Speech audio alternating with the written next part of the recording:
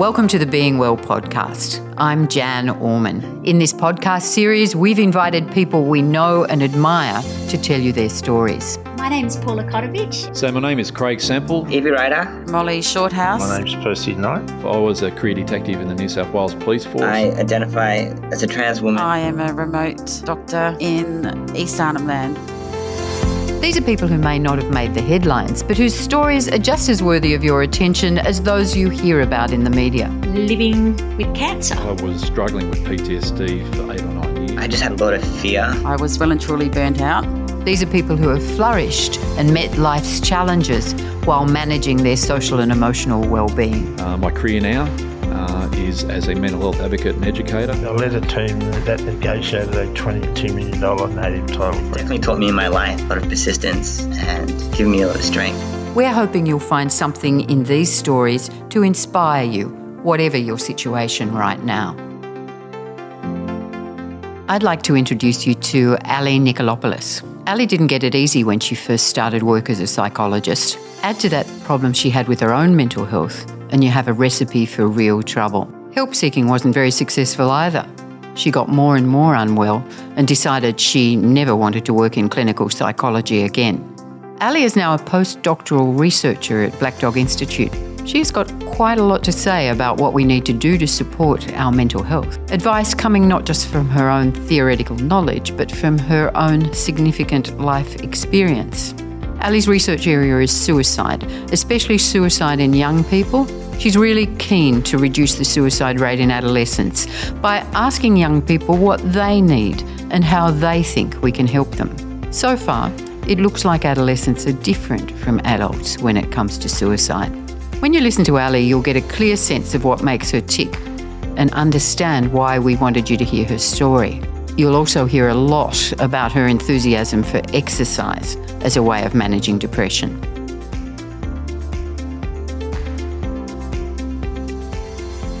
My name is Ali Nikolopoulos. I'm 32 years old. I am a postdoctoral fellow at the Black Dog Institute. I work in suicide prevention, and a hobby of mine, I am a boxer. I first became interested in working in mental health probably as a young kid. I always wanted to be a teacher and or a school counsellor, and I think that was because I had all my own issues going on throughout my childhood that I just wanted to, I was just always destined to be in a helping profession, I think.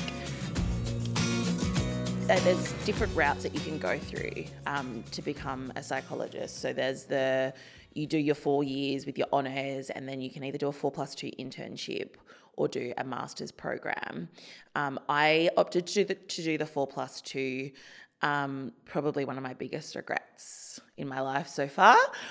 Should have done the master's, but the reason I did the 4+2 was because I was living in a rural town called Walgett, which is a population of about 2,000 in northwest New South Wales, and I got offered a really, really good paid position that I couldn't turn down, essentially. My partner at the time was out at Walgett. I had done my honours year at Coffs Harbour, so I just wanted to get back.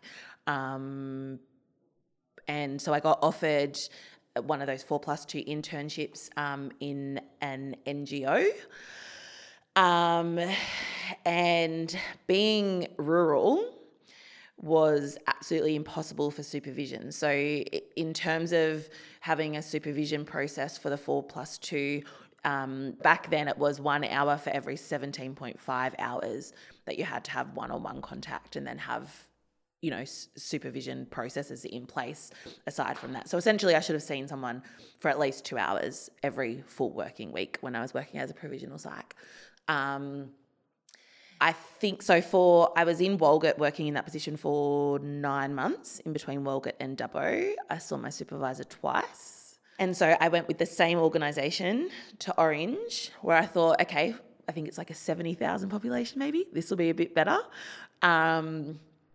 And it would have been an incredible process, except that the NGO and the governing people in the NGO and my manager in the NGO had no idea about how to effectively manage an intern psychologist.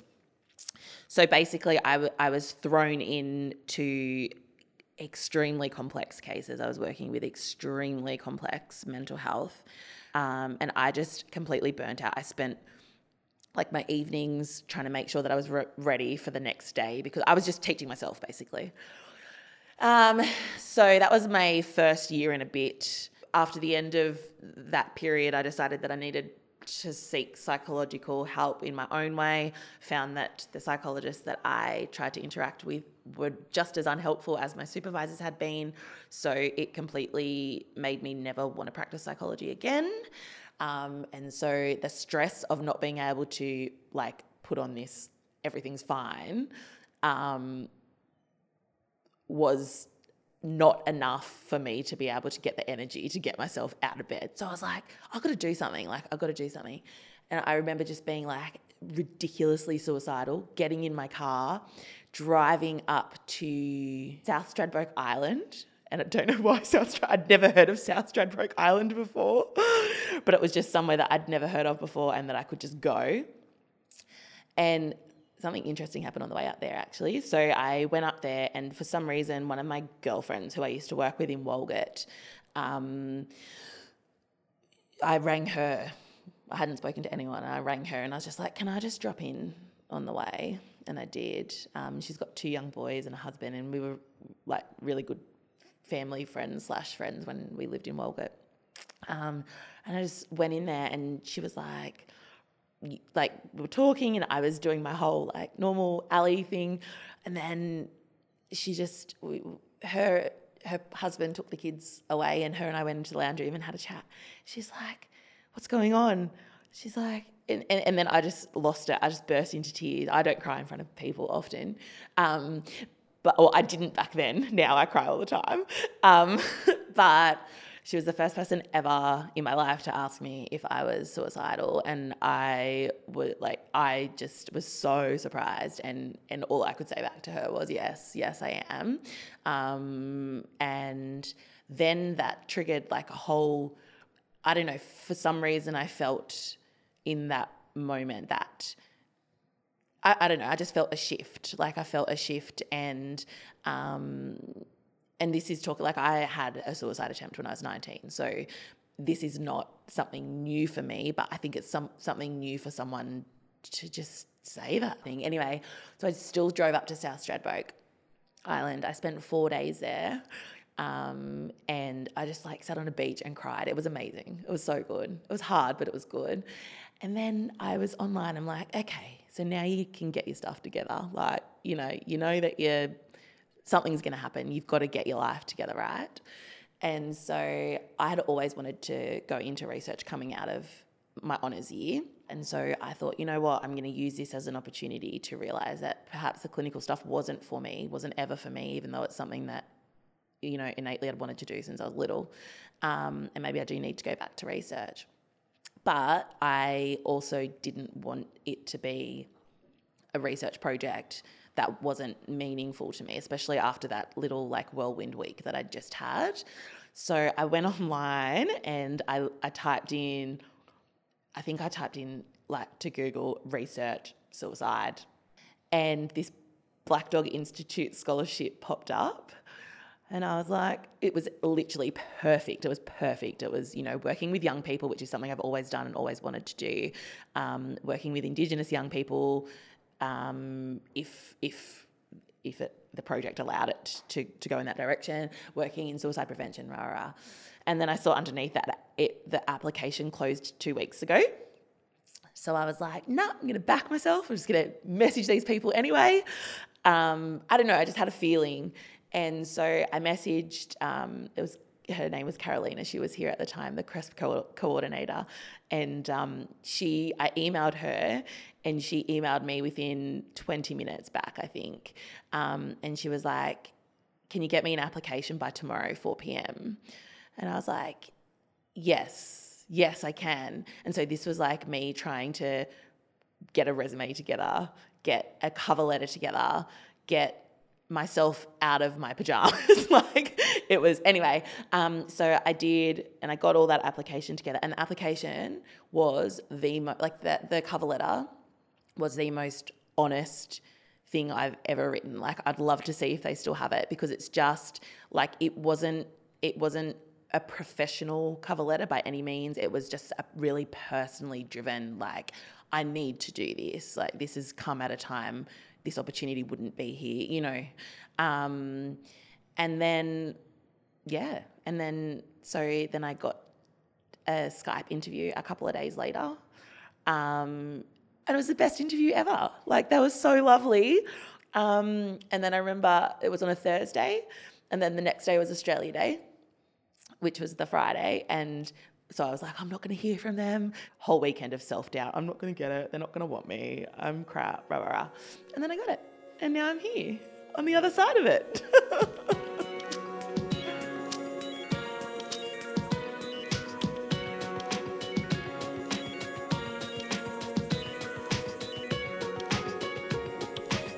So for the last 4 years, I've been doing a PhD at Black Dog, and my PhD focused on the motivations for suicide attempts among an adolescent and young adult population. So basically, it came about because we did a massive review on all of the literature around motivations for suicide in young people, and we found that the majority of the prevention and intervention efforts that are going into youth suicide have actually been informed by quantitative research, which is a lot of, you know, surveys and a lot of stuff that's quantifiable, yeah. And I thought, well, why haven't many people actually asked these kids, you know, to tell them in their own words what's going on? Because sometimes kids just don't understand what this. I've worked with kids that don't understand what anxiety means. They don't understand, you know, some terminology or whatnot. So anyway, I did a big investigation on the research which has allowed young people to have their voice and to tell their story, and realised that, you know, over a 20-year period, I think 17 research studies had allowed young people to just tell their story. And of those 17 studies, 9 of them were not of good quality, essentially, in terms of, a quality assessment checklist that we use, which is a validated checklist. And so I just thought, you know, if that's what's going on and these stories are not what are informing our prevention and intervention methods, then we need to collect these stories, and we need to do it well for it to be, you know, valid and for it to be taken into account. And so that's what I did. I collected stories of young people who had attempted suicide, and did find quite a big discrepancy. I only had 7 young people, and that's for a range of reasons. We did have a lot more interested, but things like ethics and, you know, being able to have young people involved was really, really tough.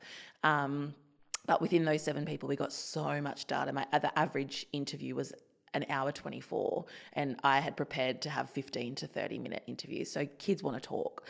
And they did talk, and yeah, like I said, there was quite a few discrepancies between what it is that we know, what our psychological models of suicide say, and what kids are telling us is going on for them. Generally, the findings of the research were that the psychological models of suicide depict a kind of risk ideation attempt trajectory, which is basically that you have your risk factors for suicide, then you go through an ideation phase. So that is the result of, you know, an intrapersonal inability to be able to deal with the risk factors that are going on. And then that, while you're thinking about suicide, paired with the capability and or the desire for suicide, will result in a suicide attempt. And so there's a very clear risk ideation attempt trajectory there. But what we found with the young people was essentially, in the majority of the cases, it wasn't so clear cut. There was a lot more diversity in that trajectory, and it could have gone from a risk factor right to the attempt phase without a huge ideation phase, which then it kind of makes it hard to be able to assess. We always talk about risk factors, or getting in, you know, early prevention or early intervention during an ideation phase. But if these young people aren't having ideation phases, then what are we actually targeting? We need to build more on targeting the risk factors. So, getting in early with the risk, super early prevention rather than early intervention in young populations, because early intervention, based on my sample, isn't going to work. You can't intervene when something is progressing so rapidly. I think e-mental health tools, especially when you're talking about young populations, is so imperative. The thing that I struggle with is, and this again is opinion, is evidence versus non-evidence. So I think that it's, I remember as a kid being suicidal myself and being like, I want to kill myself. What do I do? And having stuff come up, forums that encouraged, it was the first thing that came up in Google, right? And so as an impressionable kid, I was like, okay, cool. There's other people like me, and you just delve into this field of misery, and it's still like that. It's still like that today. And I think that holistically, we need to figure out a way to make this thing that we've got, which is so accessible, and we're always accessing it, and young people are always accessing it. We need the first port of call to be evidence-based stuff. We need the first port of call to be helpful stuff. We need the first port of call to be stuff that is, proven and that is going to be helpful. And I think there's so much stuff out there that's not helpful.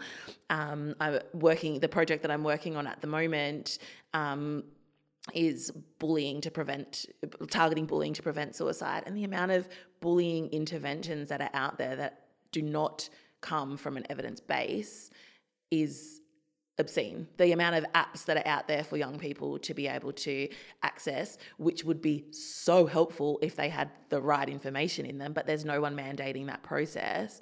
Therefore, I feel like the e-mental health stuff is such a good idea, but we have so far to go in terms of making sure that accessing it is done the right way and the right information is provided. So in terms of improvements for e-mental health, the academic stuff is a bit hard for me, because I am someone who is going to go out there and make sure that I'm talking to a target audience. So all this cool research stuff that I'm doing, sitting in a journal that is, targeted at people who are scientists, is not going to get to the young people or the teachers of the young people or the parents of the young people. I think we need to figure out a way to make our scientific stuff, which is really, really fantastic, and all of the evidence that we collect, accessible to the right populations. Something that I struggle with myself in terms of publishing. Obviously, being an academic, you want to publish. And for me, the high-rating journals are never, ever going to want kids' stories. But why not? When you're talking about a suicide journal that wants suicide stories, when every single suicide is different, of course you want the stories, but no, it doesn't account for that.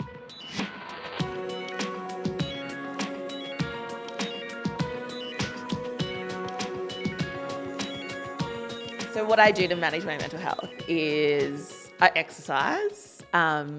Most would say obsessively and excessively, but that's okay because it works for me.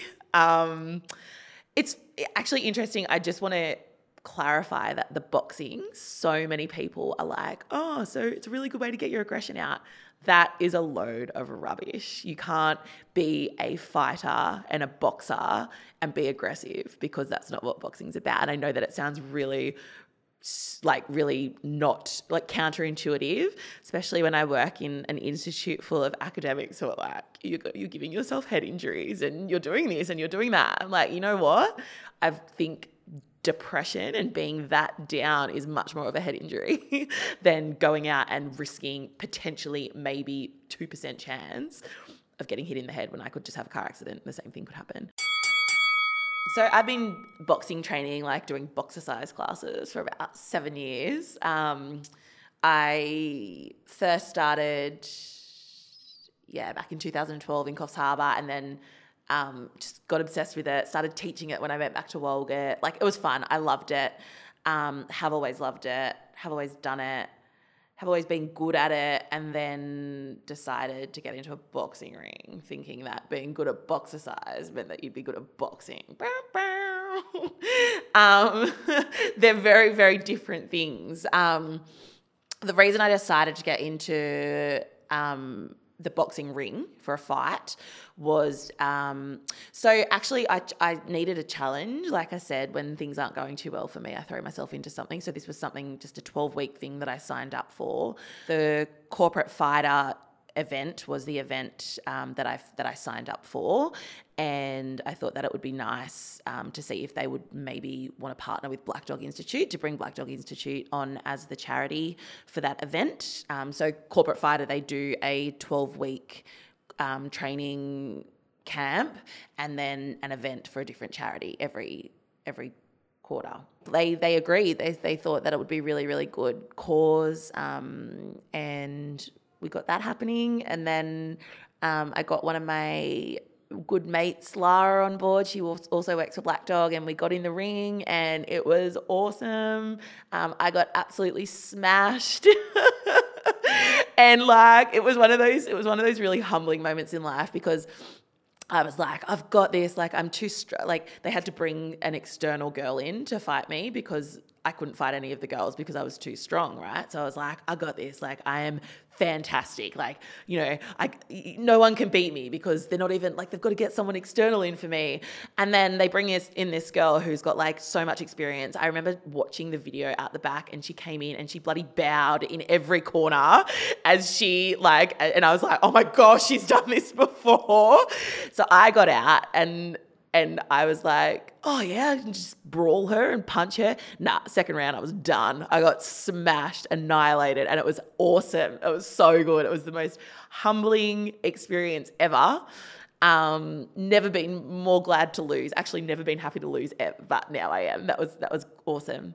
Yeah, so I can't tell you exact figure of how much we raised, but I think it was close to 148,000-ish. So that was in 6 months of that relationship between Black Dog Institute and the Corporate Fight Gym and the Corporate Fighter program, which is incredible. It was so nice. I got to get up there and make a speech about mental health and, you know, like identifying with the fact that we were there fighting, but every day people fight other battles. And it was so cool to be able to bring, like, I got up there and actually, I would say all of the people that I had been in an intensive 12-week training program with, who thought I was like the happiest, most like vivacious, bubbly person in the world, which I am. When I got up there and was like, also got depression, they were like, whoa. And so many people came up to me after that, like that night, which is probably another reason why I was so happy with the loss, was so many people came up to me with their own stories and with their own kind of, you know, ability to be able to talk, just because someone who was standing up there with big muscles, who can punch hard, got up and said, you know what, all this external stuff doesn't mean anything, because we've all got a brain that can suffer.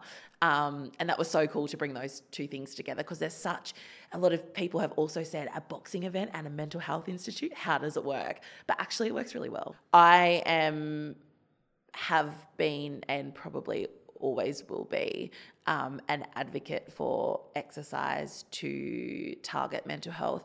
I think that exercise should be a prescription for mental health. I'm not sure how people take that, and I'm not professionally inclined to say that, but I think I can definitely speak from my personal experience that, you know, even on the days when I'm feeling absolutely awful, the day that I'm feeling awful, that I drag myself up and take myself for a walk on the beach, is completely different from the day that I feel awful and I don't. I wake up feeling different the next morning. I can eat after I've done that. Like it does so much for just being, and that's just a walk. And I'm someone who intensely exercises a lot.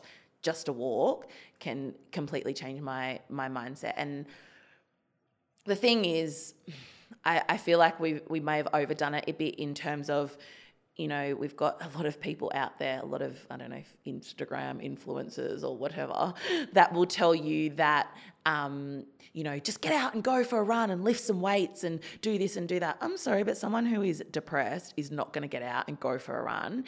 And it should be that we're encouraging you to get out of your bed and walk to the kitchen and make yourself a cup of tea. And if that's all the exercise that you can do, if that's going to make you feel better, and if we can give you evidence that that's going to make you feel better, then that's all you need to do.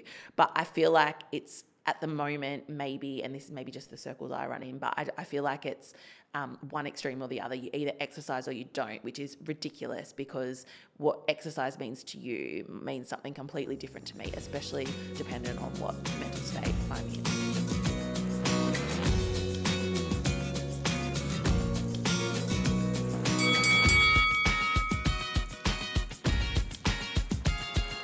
I want to thank Ali for sharing her story.